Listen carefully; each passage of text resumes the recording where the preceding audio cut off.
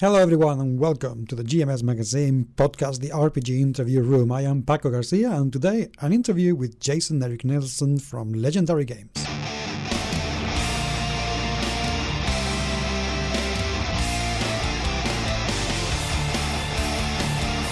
One thing that an awful lot of authors tell me, an awful lot of people tell me when they come into the RPG world, publishing business, is that it is very hard to actually do some marketing. And I have been very critical of the marketing that most RPGs companies and individuals do, because quite frankly it tends to be absolutely atrocious, really seriously bad. But also it is very dismal to see sometimes how people organize their sales and how hard it is to get sales for products that are actually very good indeed. And therefore getting the notoriety, getting to actually make a living out of publishing role-playing games is pretty damn hard. Now, Jason has done very well with Legendary Games, and they keep coming out with some very good products after another. And he's very good at what it is to maximize sales, to be able to get the right sort of avenues to get your games out and to sell them, hopefully at a profit as well, because otherwise what's the point, right? So I decided it would be a very nice idea to actually have a word with him and see what are some of his secrets and what exactly does he do, what advice does he have to give to people who want to sell their games but they are struggling to actually get the food out there. And he had an awful lot to say, and an awful lot very well worth listening to. I really hope you enjoy the interview as much as I did when I was talking to him, and I hope that you can get something very useful out of it. I am quite sure you will. But without further ado, Jason Nelson.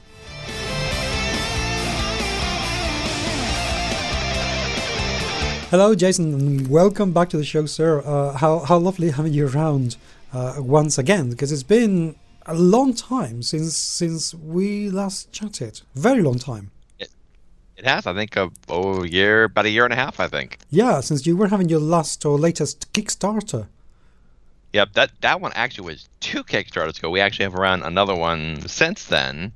The one we did most recently, this was like last spring, was for kids. I should say it's a whole adventure saga for beginning gamers. We ran it for Pathfinder for 5th edition because we thought it'd be great to help bring in new people to the hobby, because that's one of the things. If you're trying to succeed in business, you can't just only sell to the same customers.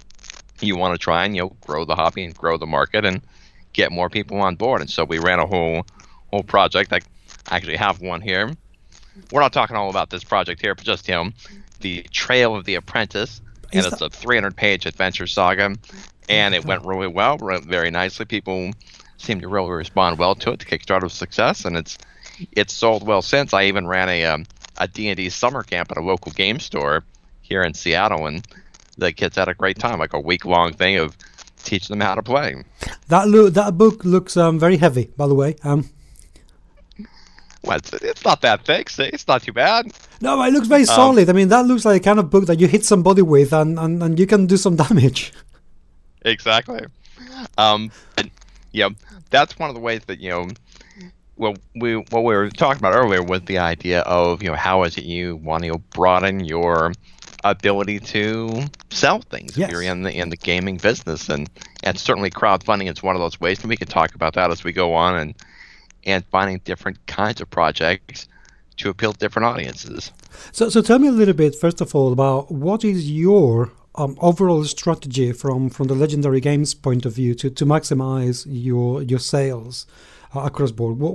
How do you do it? Well, it's evolved a lot over time. So Legendary Games, we started back in 2011. I took over in 2012. But we started off as a bunch of guys who were regular Paizo freelancers. We all worked on the adventure paths and the books and stuff. And we started saying, hey, we've got lots of additional ideas for things that we can do to make those adventure paths even better. And so we would write these PDF products that would be supplemental adventures or magic items or monsters or spells, things that would work well with the Pathfinder APs that we had worked on. And so that kind of a strategy is sort of, I guess, number one, find another product that someone else is doing that's successful and find a way to make your products work well with it. And so for us, it was very natural and very easy because we were all, like I said, guys who were working with Paizo frequently. And so it was stuff that was kind of right in our wheelhouse. And PDF publishing is definitely the lowest risk end of the pool as far as trying to put things out there. And so find a product that's evergreen and find a way to work with that. So that was where our company started. And as we continued on, we thought, okay, so that's going pretty well. We've got people who are customers of these evergreen products for Pathfinder, but what else could we do? And so kind of the next phase from that was, okay, what are other areas of rules that we can explore and expand? So the same as kind of number one, but instead of just writing things for a very specific type of product, in that case, adventure paths or adventure campaigns that followed a similar theme. So you could do stuff with Carrion Crown or with horror gaming. You could do stuff with Jade Region or Eastern style fantasy. Then we started moving on to rules type products. Thought, all right, how about kingdom building, mass combat, and we can build out more rules, more options, more expansions. So I guess step two is going to a little bit more general kind of core rules type product and broadening out the rule space and things that you do. So again, it's still kind of marrying yourself to a successful product as your baseline, your jumping off point, but it's broadening the scope of what you want to do. But again, that's you're still operating kind of in someone else's playground, which look, if you're doing licensed products, which most third-party publishers are, you're going to be doing that anyway. So if you don't want to create your own separate game, which you certainly can, and both people on a smaller scale and on a larger scale can build out, Green Ronin has got their whole fantasy age system, which kind of grew out of True 20, and they've been able to broaden that out. So now they're feeding sales of their own game engine. So certainly that's a great direction to go if you're able to build up to it. But they've also been at it for 20 years. That sort of building takes quite a while. So to get back to people who are, don't have quite that much, road time and on-ramping to be able to build up their business, I think your next choice is, do I want to get into the print business? Because print, it's another avenue, because there are customers out there who won't buy PDF products, they only want print products, or who want to have the option to have both. They want to have their stuff on their laptop or their tablet, but they also want to have a paper copy. And if you want to be able to get into other areas of sales, if you want to potentially get into bookstores or hobby stores, if you want to have something to sell at a convention, in theory, you could sell PDFs at a convention, but it's going to be a little harder. If you want to be able to, sell to a larger market, then at some point you're going to need to consider print publishing. So that was kind of our next stage in 2013, was when we first started putting out print products. And obviously there are different ways to go about that, but we got on with the Amazon Create space and Drive-Thru RPG and the print-on-demand services, because again, this lets you get your foot in the door without a huge monetary outlay. So in this case, the third strategy is getting into print. So how deep do you want to get into it? It requires more effort in terms of layout. It requires more effort in terms of, well, how am I going to sell this thing? Do I want to only sell it through the print-on-demand venues? You go through Amazon Create Space, you can put stuff up on the Amazon store. If you want to put stuff through Drive-Thru RPG, you can have the print-on-demand products sold through there. If you have your own website, that was another thing which we added.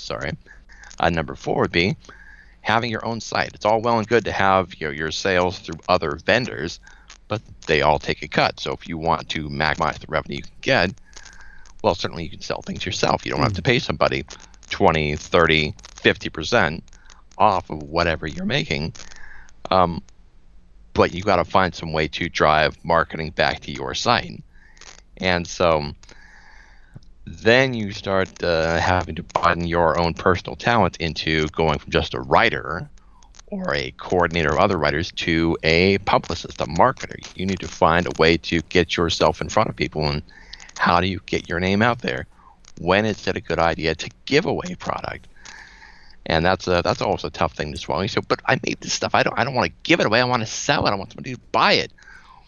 But that advertising, there's value to getting your name out there in front of people. And so number 5 is learn that giving things away can be valuable. And that seems a little counterintuitive, but in terms of marketing, you can sponsor conventions, whether with print product, with free PDF coupons, however it may be. You want to get your logo out in front of people. You want to get your products in people's hands so they can look at them and say, that is pretty good. I do like that. And as a side thing, if you have gotten a certain amount of print product and you are giving them away, that's an advertising expense. And so in a curiously backwards sort of way, you can actually make a certain amount of money for your own business, in the sense of by increasing your business expenses, your paper expenses, by an advertising expense of giving away product, which you can then deduct from your profit or from your revenue in terms of how you file your taxes. So there are fringe benefits to being generous. No, with, that though can be a double-edged sword, isn't it? Because I know, as a reviewer myself, I personally take it quite seriously whenever anybody gives me anything for review. When I get a free book, and my personal intake on that one is that if I like your product, then I'm going to talk about it until the end of days. If I don't like about it, then I am going to talk about it a little bit, but mostly I'm going to talk to you about it and why I didn't like it in private, because I like the idea that I can be, I can help the person become, help make the product better, hopefully, or at least understand it better.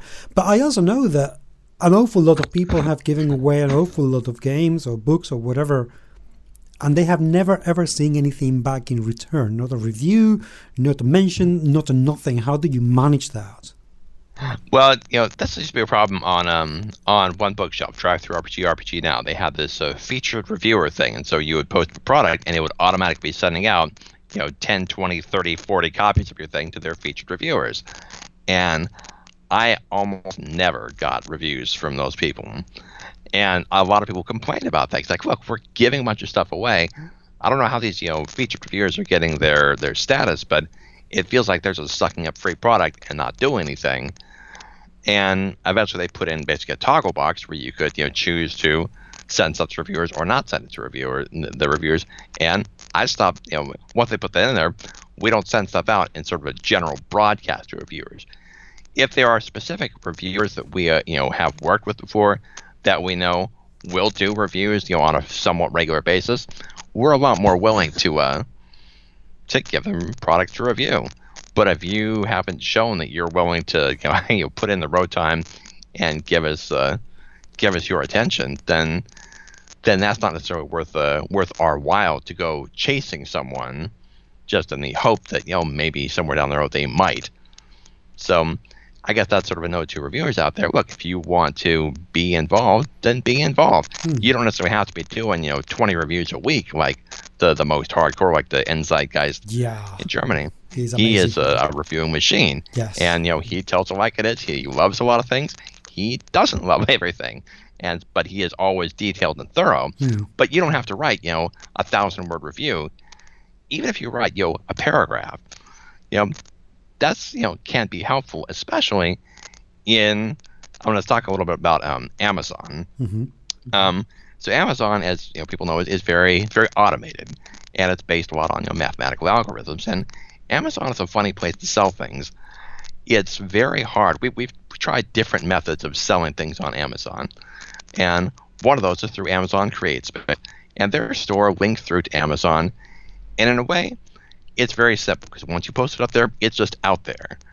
It's very difficult to kind of push your product on Amazon out into the stream, as it were. But things that can catch very well.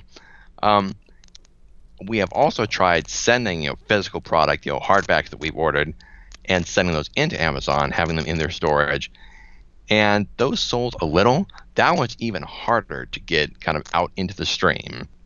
We had relatively few sales with that, to the point where we eventually had them, send the books back, and we found other methods to use to try to sell those books, because we just the do-it-yourself marketing tools they have on the publisher-facing side of Amazon are, interesting enough, they exclude books. Okay. So if I were selling bracelets or or I don't know, watches or shirts or something like that, there are a lot of do-it-yourself tools that you can use to get banner ads and pop-up things and things on the Amazon site, and you can pay for pay-per-clicks. But media like books and DVDs, that sort of thing, are specifically excluded from those. And so we worked with them for a year and could never find a good way to get stuff to catch in the stream of it. With the CreateSpace, it's kind of fire and forget. You post it, it's up there. Some of your products will catch and do well. You might sell a dozen, 2 dozen, 3 dozen copies in a month. Some of your products, they'll sell a few here and there, but it requires no effort. And so once you keep putting products up there, then after a while, our Amazon sales have gone from when we first started out, we'd sell maybe a couple dozen. Nowadays, we usually sell over 200 books a month on Amazon. That's impressive. That's not 200 of each, but that's 200 total, and that's I guess would be up to point number 6.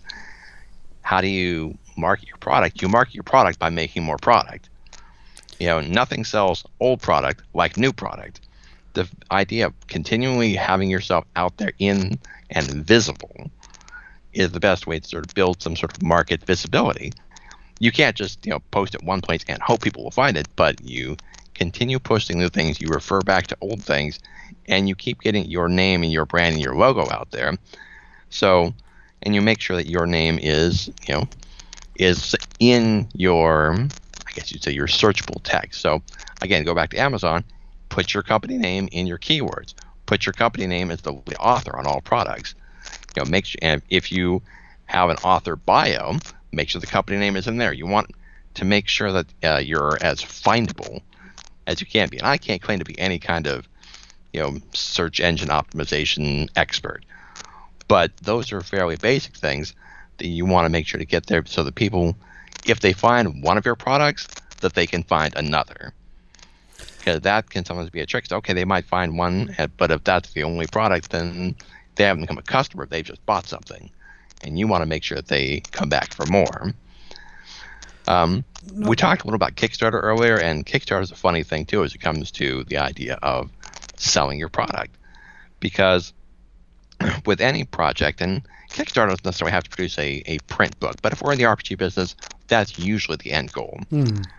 So you got to think about, all right, how many books do I need? How many people have ordered the PDF? How many people have ordered a print book? If I've done it in different versions, so I have a Pathfinder version and a 5e version, if I have a deluxe version, how many do I sell, or how many do I go and get? And as you look at the relative success of your Kickstarter, you got to really kind of judge carefully. Number one, how much do I want to pay? And number two, how long am I willing to wait to get that money back?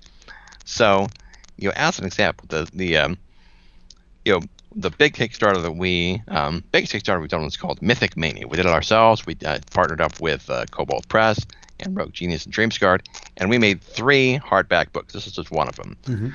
And the Kickstarter went well. We raised over $70,000, and we made these 3 books around 300 pages each, which was great and ambitious and wonderful. But by the end of it, we said, okay, and we're going to order 1,000 copies of each. Okay. Well, we spent, of that $70,000, of course, Kickstarter takes their cut off the top, which is about 10%. We spent $32,000 or so just on printing the books. And so up to this point, you say, okay, we ran that in 2014. We finally got the books in 2015. And, I still have cases of the books. We actually have sold out of one of the books, but it took, 2 years to do it. The other 2 books we still have a couple hundred copies of, maybe about 150, 200 copies.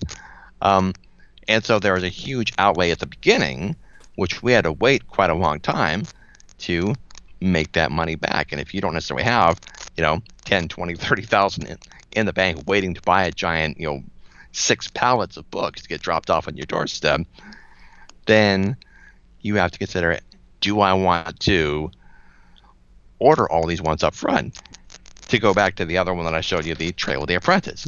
So in this case, we had, through the Kickstarter, orders for, probably around 200 or so of the Pathfinder version, and then maybe 100 of the 5th edition version. I think it was. I'd have to go back and look at the exact numbers, but we'll just use that for a round number. And so for that number of books, it wouldn't really have been financially prudent to order 1,000 copies, because when you're making a big print order from, you have to think, how much am I paying per book? If I'm going to a Chinese printer, a book that's around 300 pages will probably cost you around $10 per book to print. But if you have to order 1,000, that's if you order 1,000 of them. If you order only 500 of them, it still costs almost $10,000, because that's just the way the printing business works. They've still got to get everything racked up. You've got to pay for these wet proofs and so on and so forth down the line. Plus, you have to deal with the vagaries of international shipping. With those Mythic books, we got our ship date pushed back like 2 months. I literally had 6 pallets of book arrive at my house the day before I left for Gen Con. Ouch. And it was a logistical nightmare, and I could go on and on with that whole story. But let's just say it was not very convenient. That's very, very mild and polite way to put it. Yes. But when you're dealing with international shipping, any number of things can cause your order to get bumped. And you're kind of at the mercy of that.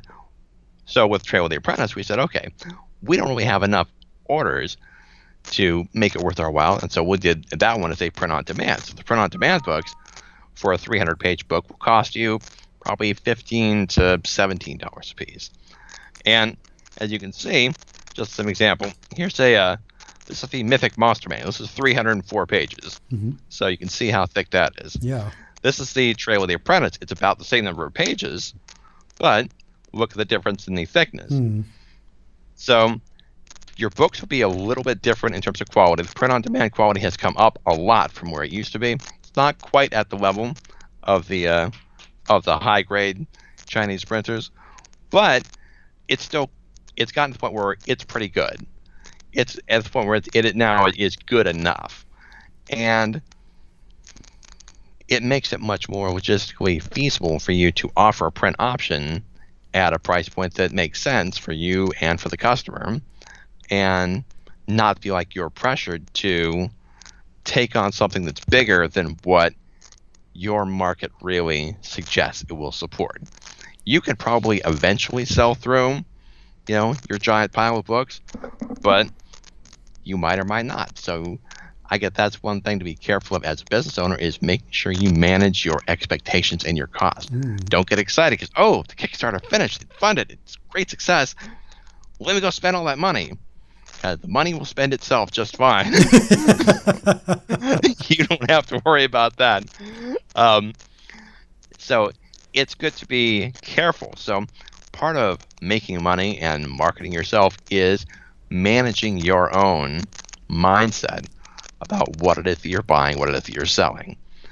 So don't overbuy unless you're pretty sure that you've got a good track and a good channel, laid down for how it is you're going to sell whatever it is you're putting out these capital costs for. So I think that's one thing that newer people in the business, including me a couple of years ago, don't always think all the way through. And so, but it's something that's very important to consider how it is you want to manage that. Now, Jason, there is something that you're mentioning, but there is one thing that keeps coming to my mind as I listen to what you're saying, and it's all the things that people have to do. All the marketing, all the shipping, all the everything. That is very, very time consuming. So what happens, because I have friends who are essentially, they're a one-man band. Yep. who do all the writing, all the layout, all the artwork, all the absolutely everything. And what they claim, rightly so, is that any time that they spend doing anything other than creating, they're not really creating anything, and thus it's difficult to put more product out there, and thus it's more difficult to sell new things. So basically what I'm trying to say is that doing your marketing is very time consuming. How can you balance the creation aspect with the selling aspect? Well, it's my wife, who's a great advisor and a great business mind. She says that you got to think about the balance of working in your business versus working on your business. Okay. And so there are, as you say, there are times I would love to be writing. That's what my kind of career and passion had built up through, and I've been doing that for a long time. But there are also times I have to step back from that role and either both be managing other people and their contributions and handling all of that administrative scut work to make sure that everybody who is participating as part of the company is going to succeed. So part of it is you have to view it, I would say, not as a necessary evil, but as an organic part of being a business person. If you want to just be a hobbyist and write what you want when you want, you can do that. But if you want to be a business that's going to have the potential to thrive and continue, you need to understand that's part of the business. Years ago, there was a man named Ross Perot was running for president in the United States, a third-party candidate. He was a wealthy businessman, a little bit like Donald Trump, but not nearly as extreme and crazy. But he brought on board his vice presidential candidate, who was a retired U.S. Navy admiral, and he got up in the vice presidential debate, and he was just fumbling and inarticulate and just gave no presentation skills, had no confidence in anyone, and said, "What is this guy?" And I remember in a conversation with a friend who said, "It's really unfair that people are criticizing this guy just because he wasn't good on camera and talking to people." Well, you know what? That's part of the job of being vice president, is being in front of the camera and talking to people and being, forward-facing out there to do what it is that you're trying to do. And in the same way, the difference between being someone who writes for fun and somebody who's writing for businesses, that is part of the job. If you want people to notice your stuff, you got to work at it. The old saying is, it's a sad dog that won't wag its own tail. And I'm gonna take this a little bit more to extreme, because I have a couple of people in mind about this. Because okay, what happens if you actually are a very good writer, a very good designer, but it so happens that you are that vice presidential candidate, you are a mumbling, fumbling buffoon, and you just don't know how to do marketing and are very, very bad about it, but you're very, very good at your job. Then what? Then you need to find somebody who can be your face. In the Bible, Moses, leads the children of Israel out of Egypt. But when God first gives Moses the commission, Moses says, "Look, God, I'm not good at talking to people. I can't do it." God says, "Look, number one, I'll tell you what to say. You can handle it. Number two, fine. I'll give you your brother Aaron. He'll go with you. He'll speak for you. He'll be your face man." And the same kind of thing is, if you realize you have the skills, you've got the talent to do good work, but you just can't get a handle on the social side of promotions, then you need to work to find someone to partner with you, someone who can be that more forward-facing person who can assist you with that. I have a business director, Rachel Ventura. She used to work for Frog God Games. I brought her on board when we were getting ready to do our first Kickstarter, because that was something that I didn't know how to do either technically or on a marketing level, and that her background is in marketing. I brought on somebody who knew more about it than I did. And so if you want to succeed in business and there's a part that you aren't good at and don't feel like you can get better at, I guess on the first hand I'd say you probably can get better at it. You just need to have the confidence to learn. Actually, you must admit. But find somebody who can help, and find somebody who can be that side and can push for you. And so a lot of stuff Rachel interfaces with that I can just sort of delegate to her. Hey, can you handle this, this? And that's part of her job with Legendary, is to manage a lot of those interactions, not just from the social attitude, but also because that frees up my time to focus more on the make work side of it. But I have to say, you were quite, in some ways, very lucky to get Rachel around, because she is a machine. Yes. I mean, she's rather fantastic, I have to say. So Rachel's great, and it was real funny because we first got to know each other because Legendary Games. Oh, the guy who first helped us get organized, Clark Peterson, who ran Necromancer Games for a long time. He split with his old partner Bill Webb, who then formed Frog God. But our website, the Legendary Games website, was originally built as like a sub page under the old Necromancer Games site. So about a year and a half later or so, Rachel, working at Frog God, was kind of clearing up a lot of their stuff. Said, "What's this Legendary thing? I don't know what this is," and so she basically deleted our webpage because she didn't even know what it was. And I got the webpage gone. What the heck happened? So I went and I talked to Clark and got in touch with Rachel, and so we started talking. She said, "Oh, I'm so sorry." She put it back up, and then eventually we were able to kind of disentangle them. But we had talked online kind of off and on. It's got to be a humorous start to that relationship, and then we met the next year at PaizoCon. But she was actually sitting at a table with Neil Spicer, who's my partner at Legendary, kind of the executive silent partner in the background, and they were sitting at the table together. And Rachel didn't know that Neil and I knew each other, so Rachel was asking Neil, what about this Jason Nelson guy? What do you know about him? And Neil was kind of playing it coy and was kind of saying, I wonder where she's going to go with this. And I think it's kind of and it was all pretty funny, but we decided to connect on that, and she's been a great asset to kind of helping get things out there and using her connections to find ways to get stuff out there. And actually, it's a good segue back to thinking about how to market your books. And then when I was talking about us trying to do it yourself with marketing for the like those mythic book things on Amazon, we were trying to do it ourselves, and we were just not getting a lot of traction. So we've explored different options, and we have made contacts like Gen Con and other places. And Rachel was able to kind of facilitate contacts with some book distributors. And a distributor is essentially someone who will sell your book for you. Now, that's a tricky game to get into, because depending on how much your book costs and how much the distributor takes, that may or may not be worth it to you. So if it's books you've already paid for, great. And we eventually were able to connect up with a couple of distributors who were able to sell our books, and including selling them into not just brick and mortar bookstores, but one of our distributors selling stuff into Amazon channels. And so they're paying us. Now, they're only paying us like about 40% of the book's cover price, give or take. And so for things like the mythic books, which we've already paid for and which we got at a fairly low per book rate from China, that's great. That's the stuff sitting around my house, in cases, the leftover books.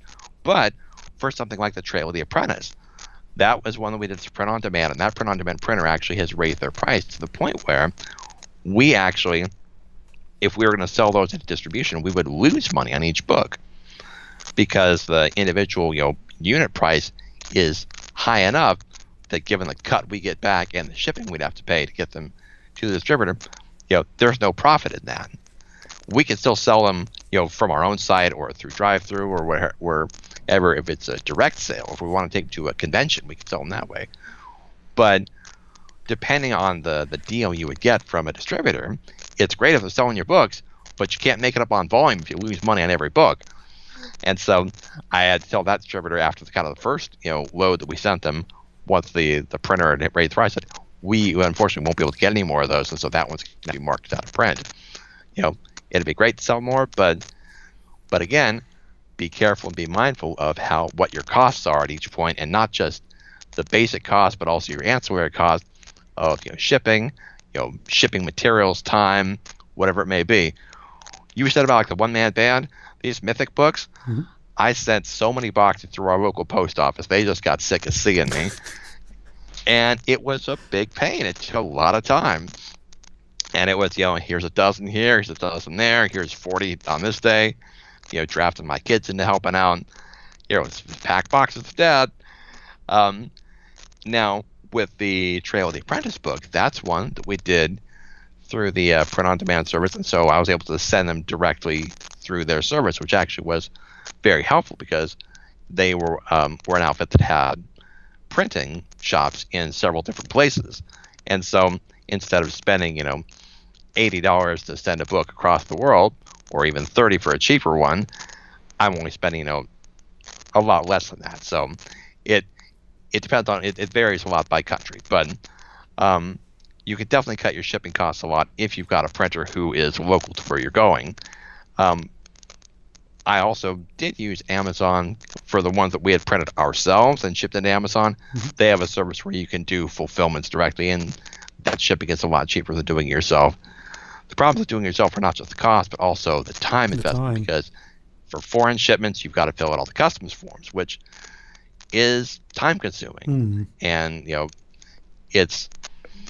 it's just one more thing, as you said, where you're spending time on something that's not creating new revenue.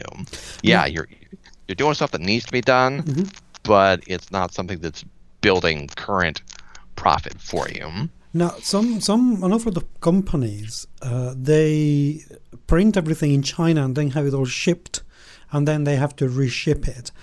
Do you think that having, for example, for you guys, printing some books in the US and then having a company in Europe that can also do the printing for you, is that a better option? Do you explore that? Yeah, and that's like with the so One Bookshelves printers, they work through Lightning Source International, and they've got a printer in the US, they've got a printer I think in England, and I think one in Australia, and maybe one in Germany, I forget exactly, but because they have more local printers, the print cost is way down. So if I were to send you a copy of that Trail of the Apprentice book mm-hmm. from here to Spain, just from my house, based on my recollection, the shipping cost would be around $40, $45 to $55, I think. Yeah. And people will often complain, why is shipping so much? Well, because it is. It's just that's the price of doing business. And Spain is not the most expensive place. I think the most I've paid for shipping on a book is probably in the 70s. And that's a lot of money. Mm. That's for each package you send off. There are ways to economize things a little bit, but there's only so much you can do. For domestic shipping, in the U.S., you can use what's called medium mail, which is a little bit of a slower method of shipping, but as long as you're just sending books and prints and things like that, then that's an economical way to do your shipping domestically. For international, you're usually having to ship things if they're over, I think it's 13 ounces. You have to send them really by a priority mail, usually in a flat rate box. It's usually cheaper than sending it in your own container. But anyway, long story short, their international shipping is horrifically expensive, and that's a fact of life. But it can be made a lot easier with print-on-demand services, which is another appeal to that, versus doing your own shipment to yourself. Now, some people have also done like a bulk shipment to another country, and then had someone in that country reship for them. Yep. That's possible to do. It depends on how many you have going. It also depends on how many books you got ordered. So let's go back to the Kickstarter example. If you've got an order for 800 books or 1,000 books, then by God, yes, obviously you would make your order through a Chinese printer, because it just would make much more economic sense.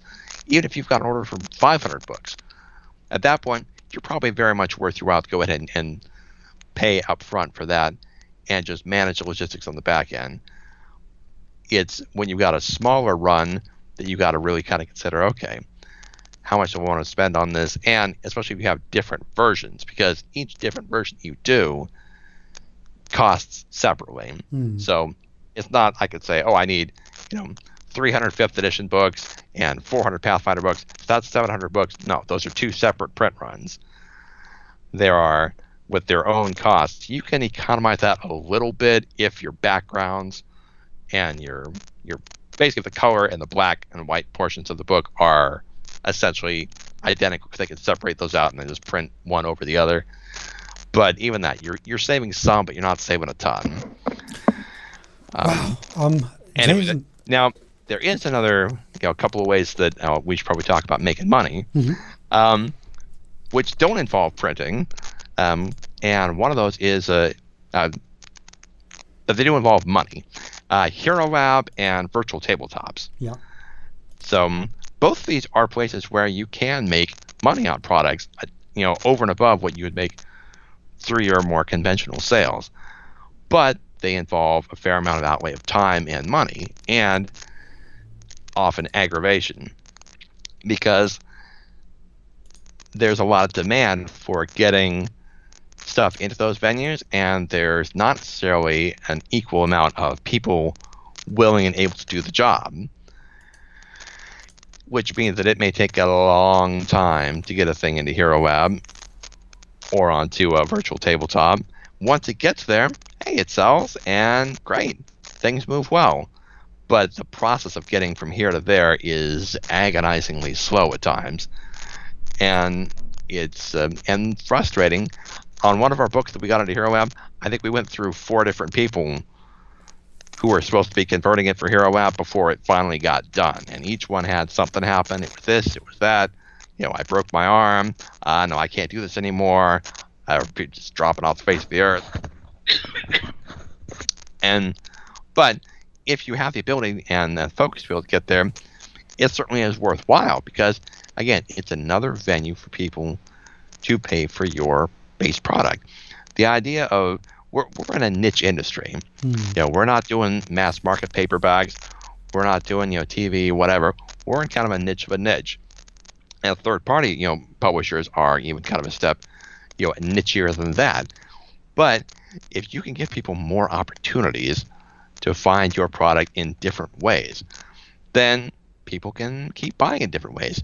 And it may be the same customer who might buy your product more than once because they want to have it in PDF and in print, and they want the Hero Lab files. Oh, and hey, they want to have the virtual tabletop files, Fantasy Grounds, or Roll20, or whichever your favorite user choice is. We've had a lot more luck with Fantasy Grounds in terms of sales than we have with Roll20. And I'm not sure why that is, but it is what it is. And there isn't a strange variation in how much things sell differently. So back to the Amazon Create Space, for instance, our 5th edition products there, for the most part, sell more units per month than our Pathfinder products do.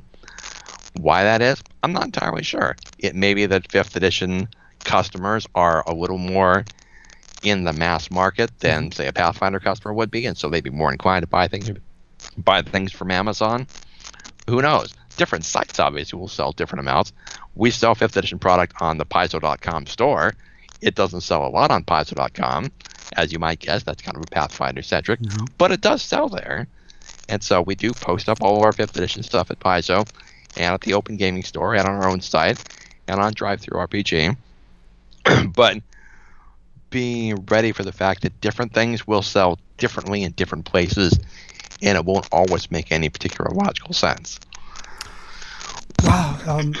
Jason, thank you so much for this. I mean, I feel like I could be talking to you for days without the need of stopping other than sleeping. But I mean, you've given us a huge amount of information to process. And at some point, I think it would be amazing to have you back to talk more in detail about certain of the aspects that you have mentioned in here. As to, for example, I'm fascinated by the idea of selling through Amazon and the difference between doing your own fulfillment and doing the fulfillment Amazon. So I hope that I will be able to invite you back to hear more about your experience, because everything, I mean, seriously, I have barely said a word because this is all fascinating. Well, I'll be happy to come back on. There was one other thing which I will drop down here, which is both a little shameless plug, but also a thing to think about, which is right now we are doing a big, massive bundle sales. We've got product that we've released, recently, farther back, but we've been doing on the Open Gaming Store and Drive-Thru-RPG this big bundle sale where we're selling like 60 PDFs for Pathfinder for $30 and 20 PDFs for 5th edition for $20. And so this is like over 2,000 pages of material for $50, which is, you think about, okay, I've got a product which is selling, and there's a certain, a surge at the beginning and then kind of the long tail of sales. But if you have enough product out there, you can combine it later on in a new way, either in a compilation product or in a bundle type of sale, which may encourage people who didn't get it the first time, or who say they might even have a couple of the products in the bundle, but say that deal's so good I can't pass it up. So you can also go to makeyourgamelegendary.com or look up for our bundles. We got a bundle starting up on Paizo tomorrow. And if you want to sample some Legendary Games product, I will invite you to go and check it out. It's a ridiculous deal. It's over $337 worth of product for $30 of the Pathfinder and about $100 and some odd for the 5th edition stuff. But that's also a thing to think about. You can't do it right when you're starting out, but when you've been at the business for a while, thinking about ways to repackage and resell the product you already have is always worth thinking about. So check it out. And again, makeyourgamelegendary.com is our website, and we'd love to see you there. And we very much look forward to seeing that. Sir, thank you so much. Sure thing. Thanks, Paco. Have a great day.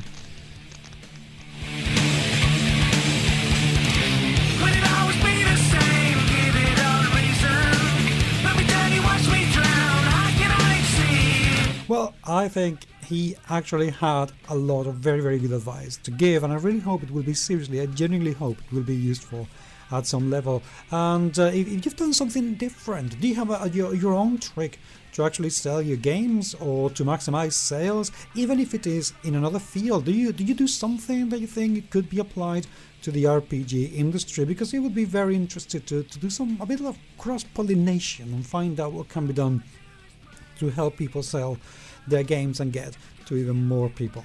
Thank you, seriously, thank you very much indeed for your time, and please do let us know what you think about Jason's advice and the podcast. Follow me on Twitter. I am at GMS Magazine, and feel free to find us in Facebook. There's a link in the show notes.